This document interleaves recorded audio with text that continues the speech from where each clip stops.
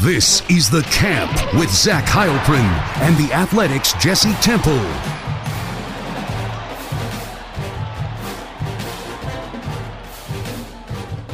Yes, welcome into The Camp. I'm Zach Heilprin. That's the Athletics' Jesse Temple. Well, Saturday did not go as planned.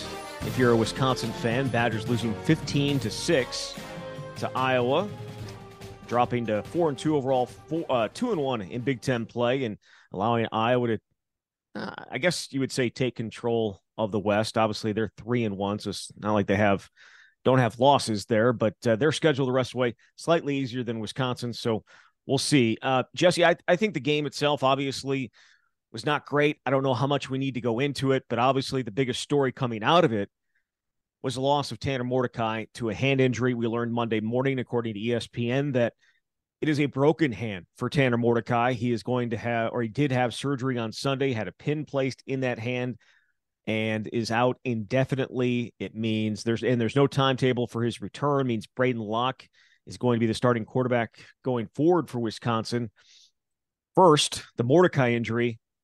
How big of a hit to this is Wisconsin? Now, again, Saturday's game notwithstanding, because the offense, no matter who the quarterback was, wasn't exactly chugging along. Oh, there's no other way to say it. It's a massive hit to Wisconsin and its offense. And I certainly know that the offense has not come anywhere close to meeting the preseason expectations, and Mordecai included, but he was, for the most part, one of their best players, one of their best decision makers, and didn't put Wisconsin consistently in a bad spot. The guy had 30 career starts. We saw what he did the last 2 years at SMU, and what it means is Braden Locke is the guy who, before Saturday, had thrown exactly one pass in a college game, which came earlier this season late in a blowout. So you're losing that experience, and you're losing certainly the mobility that Mordecai has. And now the trajectory of the season is completely different in my mind. What was the trajectory before Mordecai's injury? This is hard because they sucked offensively against Iowa, and they weren't very good when Mordecai was in there, right? They had the first drive, which ended in the turnover on downs, and they had 4 consecutive 3-and-outs, and Mordecai was a part of that. I don't know if Wisconsin would have come back to beat Wisconsin in the second half. Iowa. Certainly there wasn't much evidence to suggest that was going to happen. But now with this loss, certainly you don't say that Wisconsin is any better for the second half of the season. So what was the trajectory before? Assuming they had lost to Iowa, I guess it doesn't change in terms of I don't think they were going to win the Big Ten West based on what we saw. But I think offensively, it's just, to me, feels so much different now because, and I think Braden has a lot of potential, but again, has barely played at the college level. And now you're asking him to carry or help to lead a Big Ten offense in the heart of a schedule. Yeah, and we saw in that game, again, he was thrown into a very tough situation against a very good defense, and the Iowa pass rush started to tee off there, especially when they knew Wisconsin was going to have to pass the ball down, a score and needing to get to drive the length of the field. So those are all certainly play a role in the things that we saw from Braden Locke, but it wasn't overly good. I mean, he went 15 for 30 at 122 yards, an interception, a fumble, also tackled in the end zone for a safety. I guess he had 2 fumbles, if we're including that one. Didn't lose that one because Riley Mahlman got on top of it. But the initial, and again, thrown into a very tough situation. So I'm not going to make a future prognostication based for Braden Locke based on what we saw in the second half, but it certainly does change what Wisconsin's offense could be at any point. I think it puts the offense, and again, Braden Locke will be here next year and Tanner Mordecai won't. So at least I guess you're building for the future if Braden Locke is the future, which I'm not necessarily saying that he is the future. He's the future for the next, month and a half of the season to finish things out, because I don't think we're going to see Tanner Mordecai at least in the regular season. Again, not a doctor, but I don't know, feels unlikely when it's once your throwing hand is the one that's broken. So we'll see how that plays out. But it certainly does make you feel a lot less confident going forward in what they could accomplish offensively and get the offense moving the way that they wanted to at the beginning of the year. So we'll see. What is your impressions, early impressions of Braden Locke? What you saw both obviously in spring and what you saw in fall camp. And again, I'm not going to put too much stock in what we saw on Saturday. Well, if we're not including what we saw against I'm not. Iowa, No. I'm saying I'm not putting a ton of stock in there. You have to at least acknowledge what happened, but I'm not going to sit there and say that is exactly who he is because of the situation he got thrown into. From what we saw in practices and the conversations that we've had, I think we can say he is certainly one of the most intelligent quarterbacks and maybe even players on the team in terms of knowledge and understanding of the playbook and what Phil Longo is asking of the quarterbacks. That is a big reason why Braden opened the spring as the number 2 and was never seriously threatened.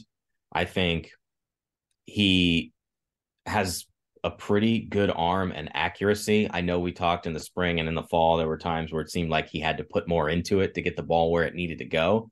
So in terms of those aspects, those are good qualities, but it's really hard to replicate that experience. I mean, how many good quarterbacks do you see come in or highly touted quarterbacks?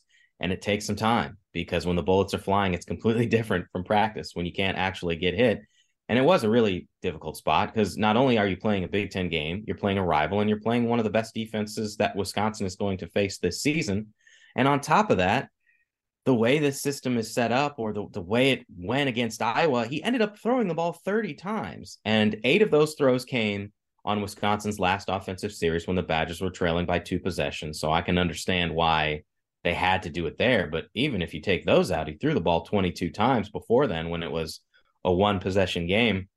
That's a really challenging spot. So I think there's reason for optimism in his long-term future. But God, it's just going to be, it's a significant challenge here. And while I think there's enough to beat a down Illinois team, even though Illinois just beat Maryland, which feels kind of inexplicable almost. You know, you've got Ohio State in a couple weeks, and it's not going to be easy here the next six games. Yeah, I think the way that he succeeds is the way that they succeeded on those early drives in the second half, which is a lot of Braylon Allen. Yes. And being able to run the ball successfully, which again is what an offense needs to succeed. If you're going to try and run the system that Phil Longo is, you need to have success in the run game. And they had that to begin the second half. And then they just got bogged down once they got into Iowa territory. Their first drive, Jesse, where'd they get down to? Like the 13-yard line, 14-yard line? 13-yard line. That was as close as they got to the end zone all day. After that, they didn't get any closer than that, but they had some opportunities there at the beginning of the second half where they felt like they had some momentum. They got to within 7-6, but they had some, they obviously had some chances to do more, and they couldn't get it done. But I think the running game obviously has to be such a huge part of what they're going to accomplish here with Braden Locke as their quarterback. So I was sitting there Saturday night thinking about some of what has happened. And this is probably a little bit more big picture as opposed to what happened on Saturday in the game itself. But it certainly opened up some things in my mind and some questions that I have for Luke Fickell. And there are questions that'll get asked, but I wanted to ask you them as well. This again, you can answer them as Jesse Temple, or you can answer them as you think Luke Fickell might. But this is one of the questions asked. Obviously, expectations outside the program were significant for this year.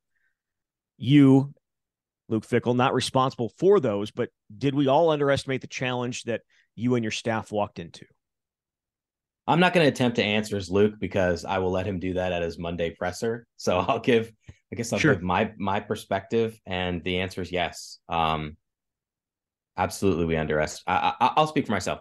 I underestimated what the challenge was going to be this year. It was easy to get, I guess, caught up, for lack of a better way to put it, in what this team was adding And okay, you bring in Phil Longo. It's yes, drastic departure from the previous offense, but Phil has had success everywhere he's been in terms of putting up points, moving the ball, yardage. Look at the 4 years at North Carolina, where they essentially ranked in the top 5 among Power 5 schools in a lot of those major statistical categories. And I know he talked about the success he had immediately way back when at Sam Houston. And on top of that, you're bringing in what seemed to be really talented transfer players, guys who were going to be immediate impact players. Tanner Mordecai certainly felt at the time like one of the most significant offseason quarterback pickups around. I know there were a lot, but considering his credentials the last 2 years and the wide receivers they brought, and also what we saw in practices. And I think that's part of that is tricky too when we're trying to report on what we see. When they have a lot of success, it's coming against their own guys. So it doesn't always mean it's going to translate when you play Iowa. So all those things put together made it feel like, okay, this is something that can happen right away. They're obviously planning for that to happen right away. They went and got a 6th-year quarterback who's only here for 6 months. But I think the challenge and a lot of this to me comes down to offensively. I mean, I know the defense is basically above average and not elite level, but a lot of why we were talking so much about expectations was because what we thought the offense could be. I think they are struggling, and you can tell me what your thoughts are on this too. It feels to me like Wisconsin right now offensively is caught in 2 different worlds. And I wrote about this a bit here in the last few days, where they're trying to figure out what is it that they want to be. And I mean, I asked Luke after the game whether he feels like they're struggling to find the identity. And what he said was, I don't think they're trying to find what their identity needs to be. I think we're trying to find how it fits with the people we have as much as anything. I think that really sums it up. Like, they've got guys who are part of a system before and maybe end up being better suited for that system. And they're trying to meld these 2 worlds. So that's my long-winded answer saying, I think absolutely I underestimated how difficult it would be to do this right away off a team that went 6-6 in the regular season last year. And certainly looks like it's going to take a few years for Fickell to get everybody that he wants. And maybe that's excuse making. And I think he would probably say that is too, because they came in expecting to win right away, but it's harder than what we thought it was going to be. You know, be a good person to talk about this with? Phil Longo? Yeah. Yes. I mean, and this would actually be a great week to do it, because he's going to be breaking in a new quarterback. He's going to be, I mean, there are questions that I think are worthwhile asking to him. And a lot of what you brought up are things that he would be able to give a little bit of insight into, more so than Luke Fickell. Luke Fickell is a head coach. He is a defensive head coach. He has answered every single question that has been asked of him. And it's, again, I feel like have a little bit better insight, even though, again, he's answered every question, a little bit better insight if it was the offensive coordinator who's calling these plays, who's installing this offense and putting everything out there. Let me just piggyback on that one thing for fans who are listening. And I've gotten some questions about this. If you are listening to our show, you are deep in the woods here on Badgers football. So we don't have an opportunity to talk to assistant coaches this year. That is a change from what we've had in previous seasons. Way back when I first started on the beat a decade ago, you could request any assistant you wanted, if it was an offensive day, you could get offensive assistants, or defensive day, you could get defensive assistants.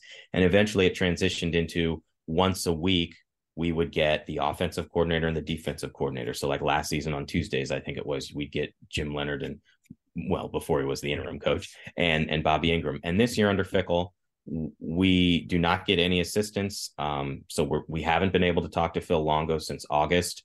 And that certainly makes it challenging when fans want answers, and maybe that will change in the future.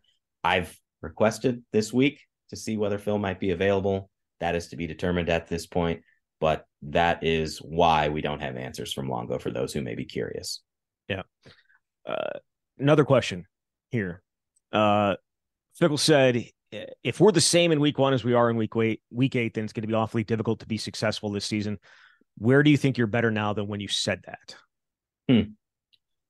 That's a great question. And I don't think they're better offensively. I think what we saw on Iowa's proof of that, against Iowa, is proof of that. Maybe defensively, they're making some strides. And I might I might be inclined to say they have made strides defensively. When we're looking at Iowa, what they did was they gave up one big play, and it was a terrible play to give up, the 82-yard touchdown run to Sean Williams. Other than that, they did a really good job. I think they did a very good job against Rutgers. But I would say the strides, whatever strides they have made defensively, do not offset the lack of strides they're with offensively, if that makes sense. So I think that's a great question, and certainly would be interested to hear the answer from the head coach. Yeah, it's a tough one. It is tough. He said it. I think a lot of it was coming off that week one performance where there was certain things that didn't necessarily go the way you were hoping to. If you're Luke Fickell and his staff, right? Like there were a lot of things in that Buffalo game that you're like, all right, well, we have time to get better at it. I don't necessarily know if they've improved in a lot of those aspects. Now, again, before this week, turnovers had not really been, well, I shouldn't say that. They had 2 turnovers against Rutgers. But those obviously were a huge issue in week one. And then for a few weeks there, gosh, actually it wasn't Washington State that turned the ball over a couple times. And Georgia Southern and Purdue did a relatively good job of holding on to the ball. And then it's kind of regressed, obviously, what happened in the second half against Iowa. There were penalties have obviously increased since week one, where they didn't really have anything pre or post snap. They had a lot of stuff inside within the whistle. That has been a big issue, both really just more so on offense than anywhere. Special teams has had some miscues. I didn't think they were outside of Nathaniel Vakos. I thought maybe Bertram's had a nice day as well. Outside of that, they haven't necessarily improved there either. So there are areas that needed to improve after week one, and I don't necessarily know that we've seen a ton of growth there, but he may have a better answer, certainly. And because he's there every day and he sees it every day, and maybe he has been able to view some things that have gone better for them. And then this one, I think, is a little bit. It's probably a tough one for you to answer, but a couple weeks back, if you remember, Luke Fickell was talking about needing every practice, every rep, every opportunity with the system still so new. It's why they were practicing, on Wednesdays and Thursdays and Fridays, and then the bye week they practiced in pads. Is there a balance needed to avoid overworking the guys while also establishing your standards? My assumption, and if I were Luke, the answer would have to be yes. And I'm sure this is a feeling out process too, because like he talked about at that press conference, by the end of his tenure at Cincinnati, they had reached a point where they didn't have to do as much as what Wisconsin is doing, because everybody understood the expectations and how to play. And this is still part of a learning process. But I have to imagine that there is a bit of a balance, that you don't want to wear out these guys, but yet you also want to make sure that they are the best that they can be. What's interesting to me is after the Iowa game, what Luke said was he felt as though they had a great week of practice, one of their best weeks of practices. So that almost makes it more surprising that they came out and were as flat as they were. Yeah, right. Exactly. I just think that, them trying to get things up to speed as quickly as possible, maybe that there is some wearing down of guys. Maybe they're wearing down physically. And, at times when you play a game like you did against Iowa, maybe mentally as well plays a role. And the season's only half over. You have 6 more regular season games to go. There's still a huge mountain to climb, a huge hill to climb. And if you're, working your guys as tough as it sounds like they're working them Wednesday, Thursday, Friday, or even, I should say Tuesday, Wednesday, Thursday, Friday, like it's tough. And I know in talking to guys from last year, they did kind of get worn down last year. And again, we'll see. I guess it's something that will have to play out. All right, let's get into some of these Twitter questions that I got, Jesse. As you imagine, there was some people not overly pleased. We'll start with our guy, Vitaly Pasetsky. He says, is this group of players capable of winning close games? Coach Alvarez preached don't flinch. Ever since that home loss to Penn State, they have done nothing but flinch in these type of games. Do we just stay patient until Fick installs confidence in his recruits, or instills confidence in his recruits? Is this group capable of winning close games? I think that it is. That was the entire offseason focus, which is something I know you and I have discussed about. One of the first things Fickell told the team was that they went 1-4 in games decided in the fourth quarter last season. Everything they did in the offseason was built toward changing that. I think that I think they have the ability to win those close games. Every game to me is its own sort of independent chapter, and this was just such a disastrous offensive performance that I don't know if it would have mattered. But I think the answer is yes. I also think, again, it's going to take a little bit here for Fickell to get what he needs to have this team be more consistently successful. Don't you have to prove that you can win close games first before we just assume that you can? Yeah, definitely. Because Washington State was they had the ball with the chance to score and take Yep. the lead in the fourth quarter. Iowa, they had the ball, chance to score, take the lead, did not do it either times. The defense, I'm not going to not blame the defense. The defense gave them plenty of opportunities against Washington State, also gave them plenty of opportunities against Iowa. So this, to me, it's an offensive thing and being able to finish, and they were not able to do that. Yeah, I would agree. And especially it's against the good teams. They were in close games in the second half against teams they should have been blowing out, right? Buffalo in the first game, Georgia Southern, and they were able to put some things together in the second half. But when you're a Wisconsin fan or you come to Wisconsin, you're not looking at the ability to finish those types of games. It is the Washington States and the Iowas. So I don't know. You are what the record says you are, and what you show on film, and I guess that is part of the equation here. You've got to go out and prove it in some of these big games. Yeah. Jeff says rank the offensive position groups compared to the Christ era. Is this the worst? Is this the worst running back room since 2015 and the worst offensive line of the era? Well, that's tough because if Ches is healthy, it's a different conversation. Right. That's not Fickell's fault. But the perceived lack of depth in the room, can be associated with him. But again, I don't know exactly what you would want him to do about that, because what transfer running back is want to come in and sit behind exactly Braylon Allen and Ches Malusi? So essentially, you're having to rely on your running backs that were already here and part of your high school class. And it's why they have how many running backs coming in the 2024 class? Quite a few. As it stands, three. Three. So, they obviously understand that there was a significant issue there depth-wise. I have no, Jackson Aker had his day against Rutgers, but there's obviously a huge depth issue there. 2015, Corey Clement got hurt. It was essentially Taiwan Deal and Dario Gumbawale, I believe, were the two there. So that 2015 offensive line, if you want to talk about worst offensive line of the era, that was it. That group, what Paul Christ and Joe Rudolph inherited from the previous staff was Walker Williams starting at one of the guard spots. What was it?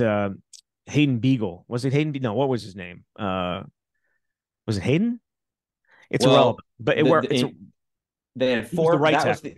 That was the year they had. Yeah, that by the end of the year, yes, they were starting 4 redshirt freshmen against Minnesota, and then Tyler Merritt's was your left tackle.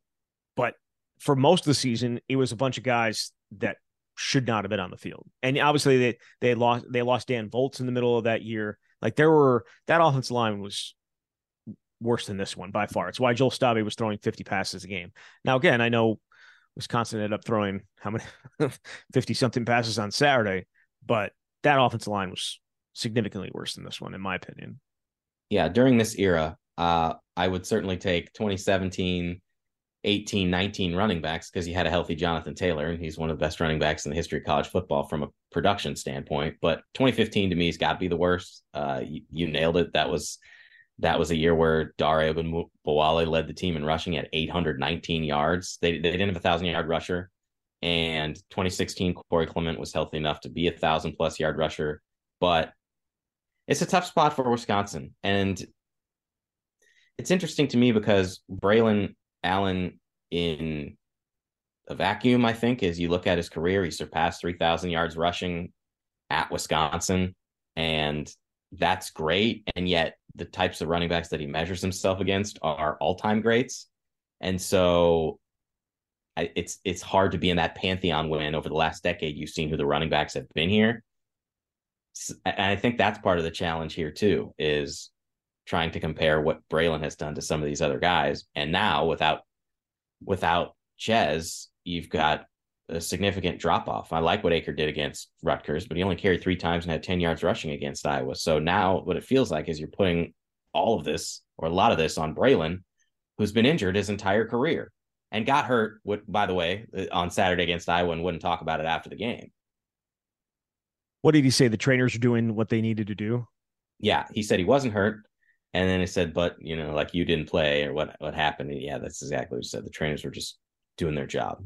And obviously what we saw him coming off the field, he was holding his head as he was coming off the field and sat down, was looked at on the trainers, on the sideline. Not going to make any guesses on what that was, but could have gotten poked in the eye. I mean, I know he had a visor, so I don't know. You can make your own adjust. You can make your own. You can think of this however you want to. You can make your own judgments on what exactly was hurt with Braylon Allen. I'm not going to do that, but it feels pretty clear. Nate says year 2 is typically the year coaches make the big leap. I guess that also goes for players. What do we need to see for the rest of the year to feel confident going into the bowl game and into 2024 that a leap is probable? He says is the issue of having no recruiting department since COVID-ish rearing its ugly head. I don't know. I mean, what do they need to see? You got to have some more consistent offensive performances, but it's hard because it feels like the entire season now has an asterisk, or it comes with a caveat of, hey, there's a quarterback who's never really played before. So you would kind of expect some growing pains. And the other thing is you could have a totally different backfield next season. And I don't know what Braylon's going to do, but what if he leaves? We don't know whether Ches is going to want to come back. So what you see this season may not necessarily be indicative of who's even on the field next year. And I think that's part of why it's difficult to make projections. But the easy answer is just more consistency and productivity across the board. How about some of the wide receivers make some plays for the quarterback? That would help. What we saw on Saturday, the two passes to Bryson Green on that first drive, I think we expected a lot more of that this year. And he, just in general, the offense has not made a ton of plays for their quarterback. And I'm not saying that Tanner Mordecai was fantastic, but he's put some passes where they need to be and guys unable to come up with them. Make some plays for your quarterback. Lift the entire offense with your skill that we saw at times in fall camp. And again, I know it was against other Wisconsin players, but I've seen them make plays in practice, in tight coverage. Make those plays on a consistent basis. Help your quarterback a little bit. Whether you think the wide receivers are talented or not, I mean, that's irrelevant to me. I've seen them make some plays, so I think that they have the ability in them to do it, but they have not made they have been underwhelming. I think it's safe to say. They have not made the plays that I thought that they would make throughout this year, and they still have a chance to make those.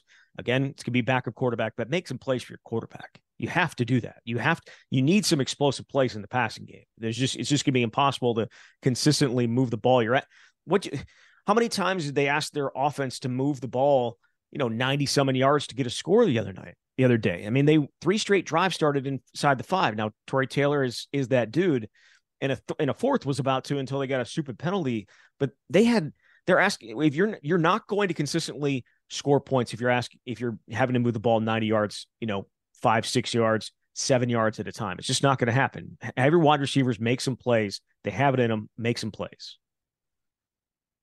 Is that fair? Said. That is fair. The other thing I'd like to point out, and this is probably obvious here, but like everything changes next year in terms of the type of competition that you have. They've got to play Oregon, Penn State, USC, and Alabama. And that doesn't even include some of these traditional rivalries like Iowa, like Minnesota, which has beaten the Badgers 3 times the last 5 years or whatever. So you can be a better team and still struggle to get where Wisconsin wants to go. But that's part of the challenge and why they hired Fickell, to figure this out. Chris says, give me hope because I have none. Why should I give an ounce of my attention, or more importantly, money to this program? These are my favorite questions. Mm-hmm. you only give your attention and money if it's something you're passionate about and enjoy. That's a typical, probably eye-rolling type of an answer. But whenever I hear this question, that's my response. You don't have to do anything you don't want to, man. If it bothers you that much and you hate it, then do something else with your Saturdays. This is what it's like being a fan. This is what it's like being around sports. Most teams every year are going to fail to meet expectations. And I'm not trying to make excuses for Wisconsin because they absolutely should be better. But if the question is, help me justify why I should care, like, I can't, man. Either you care or you don't. It's tough though. Like in that moment, and again, most of these questions are coming minutes after what was a horrible effort and performance by the team that you care so much about, right? If you're asking these questions, if you're listening to this podcast, you obviously care about Wisconsin football a lot. I don't think there's a lot of casuals listening to this. So, but it is tough because the things that happen in that game are just so frustrating. It's things that you weren't expecting to happen again because you made these changes that you were expecting to have a better or a bigger impact than they're having. And so it has to be frustrating. I totally get that. So Art says he still believes in Luke Fickell, but he has no idea why Fickell wants to turn this program into an air raid system. He's like throwing 30 years of identity down the drain.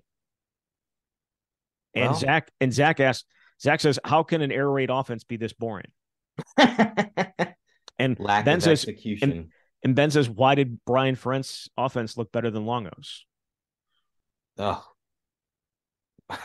Brian Ferentz's offense look better than Longo's? They had an 82-yard touchdown. That was nice. Their quarterback threw for 37 yards, but that's a different conversation. He's 2-0, my guy. He is 2-0. Deacon Hill is 2-0, despite what everything else says. That's a lot to these questions. Didn't Fickell say the only thing that mattered at the end of the day was W's?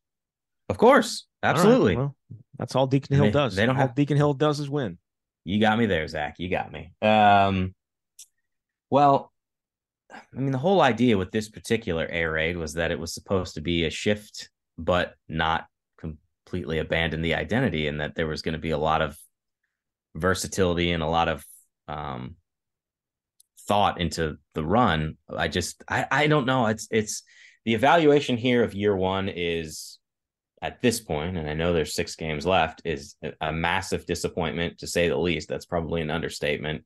I don't know how much of this has to do with, is it trying to fit a square peg into a round hole, where it's like, okay, we're going to do this system, but maybe they're finding out that they don't have the players for that system.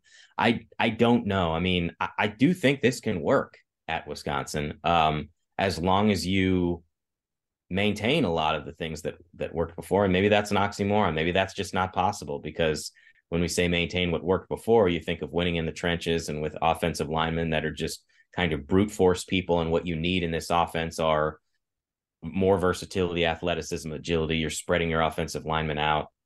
It's really hard to have that answer right now. I do think it was interesting that, Luke was asked a follow-up on Saturday about when you say that you're still trying to find the personnel, is it injury related? And the position that he mentioned was tight ends specifically. And I was thinking about that because, there have been some changes at tight end, but would that have made that big of a difference if they had everybody that they wanted? I don't know. I don't think that it would. So that's just something that I was thinking about. But these are really big questions, and I appreciate all the listeners asking these. And I wish I had more concrete answers for you. I do think, though, that what we saw against Iowa, it brings up all of this and calls everything that they're doing at this point into question, and makes you realize that look, either you can have patience or you can say that it's not going to work. But Fickell's going to be here for a while, it would seem, and so he's got to figure it out. It's interesting you mentioned the tight ends thing. We saw 4 tight ends on the field for the first time. Yeah. How did that go? Well, it doesn't matter how many tight ends you have if no one decides to block the preseason All-American cornerback off the edge. Which you can probably blame on one of the tight ends that was in there if you wanted to. I'm not going to do that, but he certainly could. Tanner Bortolini was asked about that, by the way. And what he said was, and I don't fully understand this, that they had a decision to make in terms of who they were blocking. There was a linebacker and a corner, but And so they went for the linebacker. On the other hand, I don't understand how you can run away. I mean, who you had to see that Cooper DeJean is standing right there. And you had your two tight ends run away, and obviously they were trying to pull around, and that's where things were headed. But you can't even get there if the cornerback's in the backfield as soon as Braylon gets the ball. Pretty sure Tucker Ashcraft should have been blocking him, or at least slowing him up a little bit and not just letting him make a free run, because it's probably a first down if he doesn't. But irrelevant, I guess. Couple more here. Brian says today was reminiscent of last year's Illinois game that led to Chris firing. I would disagree with that. But at what point should we be truly concerned that Fickell's style and schemes are a poor fit or won't work at UW, a la Gary Anderson, because this team is bad and shown almost no discernible improvement? Before you answer that at all, I'm going to sit here and say that Gary Anderson, while things were trending in the wrong direction at the end of 2014, the 13 and 14 offenses are two of the top 5 scoring offenses in school history. So, and he went 19-7 as a coach. We have not seen anywhere close to that level of play from Luke Fickell's group yet to this point. So you can bash Gary Anderson all you want, and it was certainly trending in the wrong direction, but that those offenses were significantly, I think, better than this one. And it has a lot to do with the talent that was on those teams, specifically in the backfield with James White and Melvin Gordon. But yeah. I've actually been thinking about this question here the last few days because, and it's an interesting time to have this juxtaposition because Wisconsin is about to play Illinois. And obviously we know what happened a year ago where Illinois came in here and won 34-10, and that was the end of Paul Chryst. The difference, and the biggest difference to me, is that performance against Illinois. Well, first of all, there was that whole line in the sand at halftime speech, and then it certainly looked to me like Wisconsin essentially quit in the second half. And I don't know that I've ever say that about a Wisconsin team in the 13 seasons I've been covering the Badgers. That was the end. That was like the system that Chryst had been running. It was almost as if that was as far as it could go. They'd been doing it for a long time, and that was it. That was all that it felt like was left. And for me this year, this is really only the starting point, and this is how I view it. So while you can make these comparisons, and I understand them in a game where Wisconsin just played and didn't score a touchdown for the first time in 3 years. I think the last time that happened was the weird 2020 season in a loss against Indiana. To me, there's such a higher opportunity in terms of what the ceiling can be. So I don't know if that response makes sense, Zach, but that's kind of how I've looked at it. Is that was kind of the end of the road, and this is a starting point. It is a starting point. And again, I think we talked about it before the start of the year. The expectations outside the program were very, very high. And yet they were a team that started, I think it was, 19th in the college, in the AP poll. I think the hype, which certainly we played a role in, was probably more than what was deserved. But again, that's the idea of what Luke Fickell was bringing. Like, hype is part of it. And he didn't necessarily, again, he's not the one that started that. Certainly staff members were a huge part of it. And the way that Wisconsin sold it was a part of it. But things were bad last October. Very, very bad last October. That's why Paul Chryst got fired. And I think we underestimated the challenge, as we talked about at the beginning of the show. There is a lot of work to still be done to get this going where it needs to go. And I'm not sure if that's going to happen this year or not. So the Mordecai injury certainly throws a wrench into it, but we'll see how it plays out. We'll be back Wednesday. We'll chat more about what Luke Fickell's answers to the questions that I asked Jesse earlier. And I'm sure there's going to be some other stuff as well, as we get to talk to Braden Locke on Tuesday night. So we'll see how it plays out. Jesse, thank you very much. Thanks, Zach. All right, there he is. Jesse Temple from The Athletic. You've been listening to The Camp.